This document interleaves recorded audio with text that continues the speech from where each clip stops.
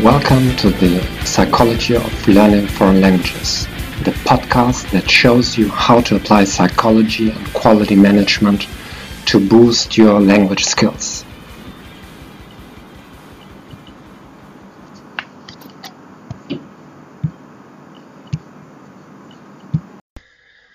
Good morning and welcome to episode 18 of the Psychology of Foreign Language Learning. My name is Gerhard Orband, and today will be the last episode in 2018. We started with the podcast some months ago, and I'm very grateful for all you listeners out there. We have listenership all around the world, and I'm looking forward to connect with you in the midst of January. Today we are going to talk about the dangers of using language skill levels. As in your opinion, you may be familiar with the ABC levels. In the US and in other countries there are different levels of classification. And typically all language courses are centered around those levels. So there are A11 courses, A12, A21, and so on. And then we have all those official language tests, which also try to use all this terminology. Now, what is wrong, or what should be wrong with this? Of course, there's some practicality in it. If you, for example, are recruiting for large bureaucracies, for example, you are administrating university scholarships, or you have a large company and lots of job candidates, then it makes perfect sense to have some kind of formal criteria for pre-selection. And what better than language skills, which are so essential in doing the job or studying. Now, apart from that practicality, of course, if a student wants to know roughly around at what level he or she is, or if you have some basic knowledge you want to know at which level you should repeat a course, and also people are often asked to just indicate in their CV or some kind of report card what their skills levels are. So yes, there's some practicality, and we, of course, from an individual's perspective, we want to compare ourselves to others. We want to say, okay, I'm only at B1 and my cousin is at B2 or what.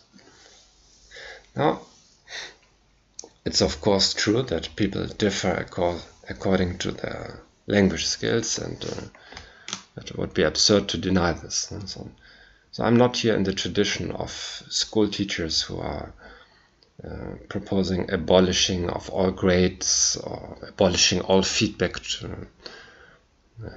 to not harm the students.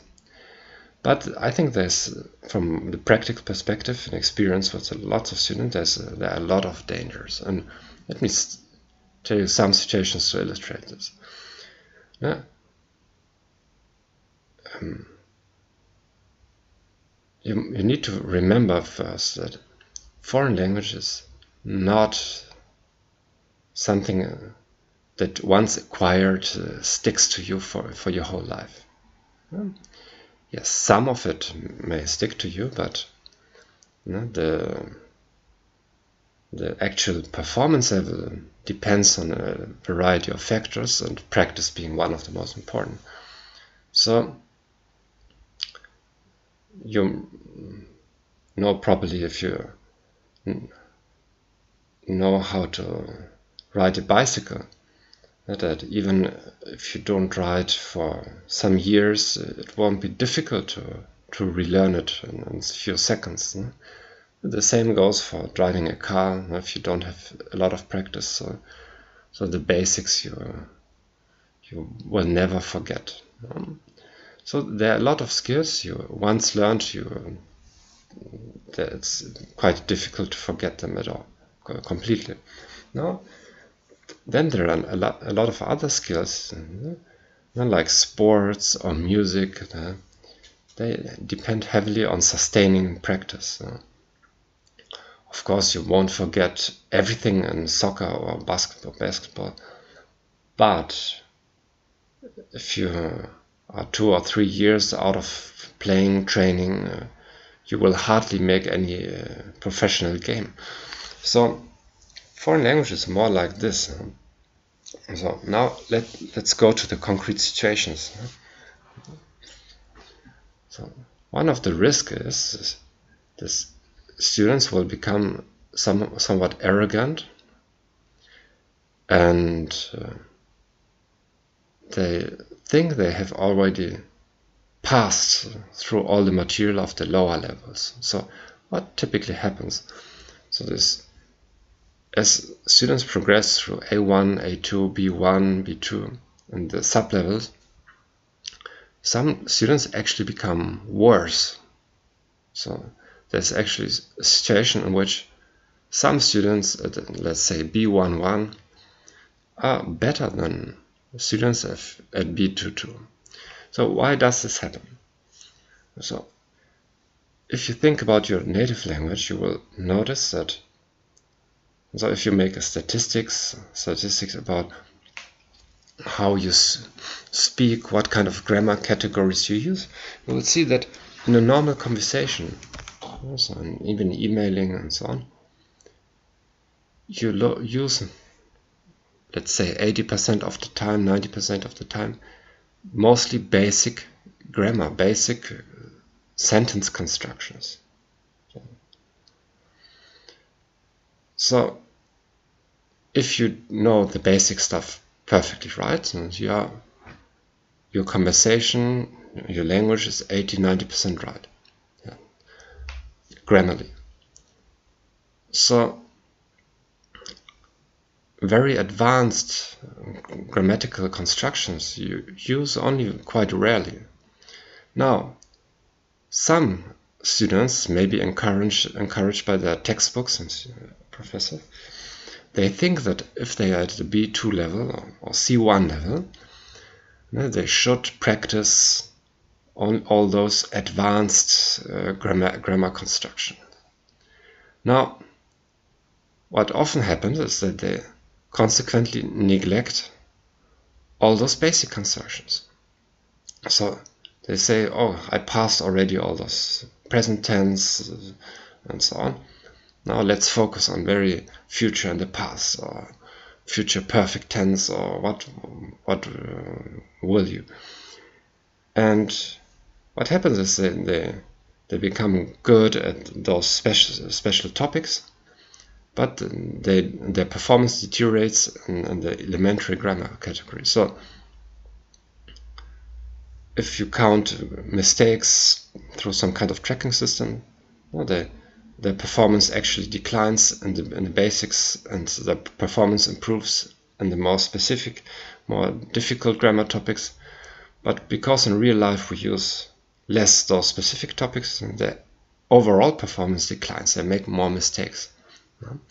Then also students in higher categories think they don't need to do the basic stuff in sense of routines.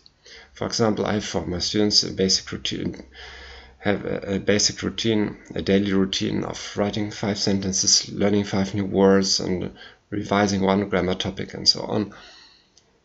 and to do this for the rest of your life every day. Now, at the beginning, students stick to this routine and there's visible results in it. Now, the advanced students already think that, no, we don't need to do this, we just read classical novels, watch movies, and so on.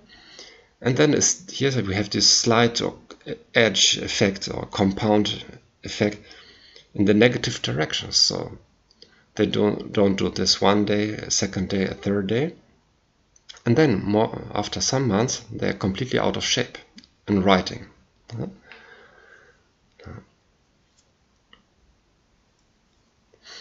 Now, another situation is I have students who already knew some kind of German and they come to refresh their skills.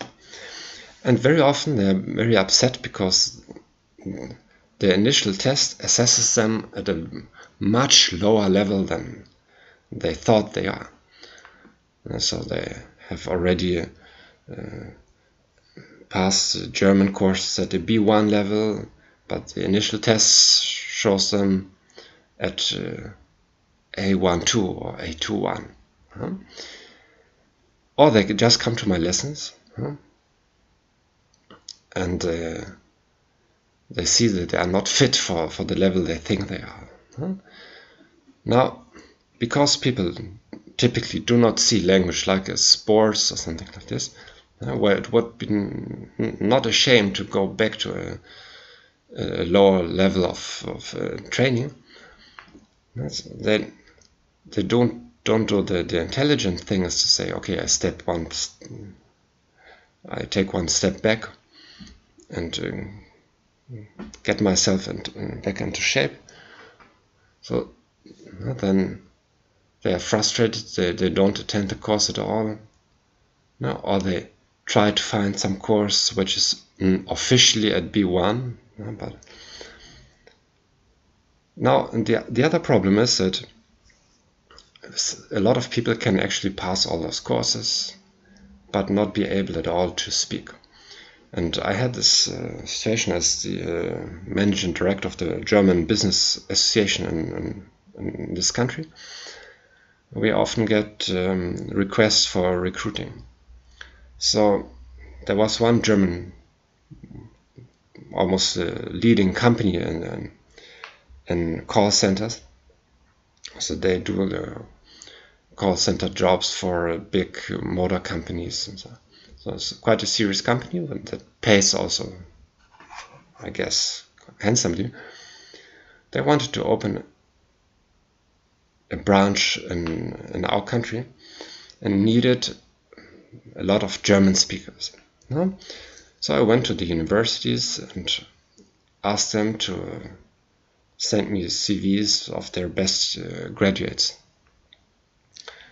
So almost all were students that had already 5 years of German. They had the necessary certificates of C1 level, so it's very advanced level. And they selected for me their best students. So I got a call by the German company and they told me that unfortunately roughly 50% of all the submitted candidates couldn't sustain an easy small talk situation on Skype. So what would happen, the German company called them up, established a date on Skype, but the basic problem was for them, they couldn't even understand the questions, so let alone answer fluently. So being at those different levels may mislead you that you have knowledge that you actually don't have. And it may make you lazy, because why should you learn basic stuff at C1 level? Why should you continue practice? So, and it makes you forget that language is specifically related to certain actions, certain situations. So, being at a C1 level doesn't mean that you are an effective speaker in a concrete situation. So, what is the alternative? Now, of course, if you go to attend courses and so on, you need this rough orientation. But you always should have in mind your specific goals of language learning. For example, through a language plan, which I talk about in previous episodes on my blog. So the clearer you have a picture where you need your language, so the more focused you can prepare for that. Because if you know that you want to be in a certain job position, if you want to do certain things with your language, and you practice already from day one, I've seen many students who got scholarships or jobs even if they were much below the required language certificate level. For example, I have a student at an A2 level being accepted after an interview for an internship as a lawyer in Germany. So you can imagine that if you're working as a lawyer, you should be quite effective in using the language. So you cannot operate as a lawyer without knowing the language. So if it were a manual job, if it were even working in a hospital, yes, there are a lot of practical skills you need to know. But working as a lawyer or even doing an internship as a lawyer, it relies almost entirely on language. So he passed this interview, whereas probably at an official level they would have expected B2 levels or C1 levels for such a position. So, but why did this happen? Probably because the respective student already at the lower level started to read literature on law, focusing on learning words in that area. So he was very effective in this job interview situation, or this scholarship interview. Okay, so I hope this was helpful, a bit shocking some of you out of complacency. And please tell me your comments and send me also wishes for topics for the next year. I may change the format a bit.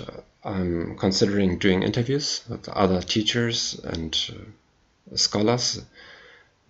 This depends more on the technical side, that I want to improve the sound quality, and I want to ensure that the sound quality on both ends of the Skype conversation is okay.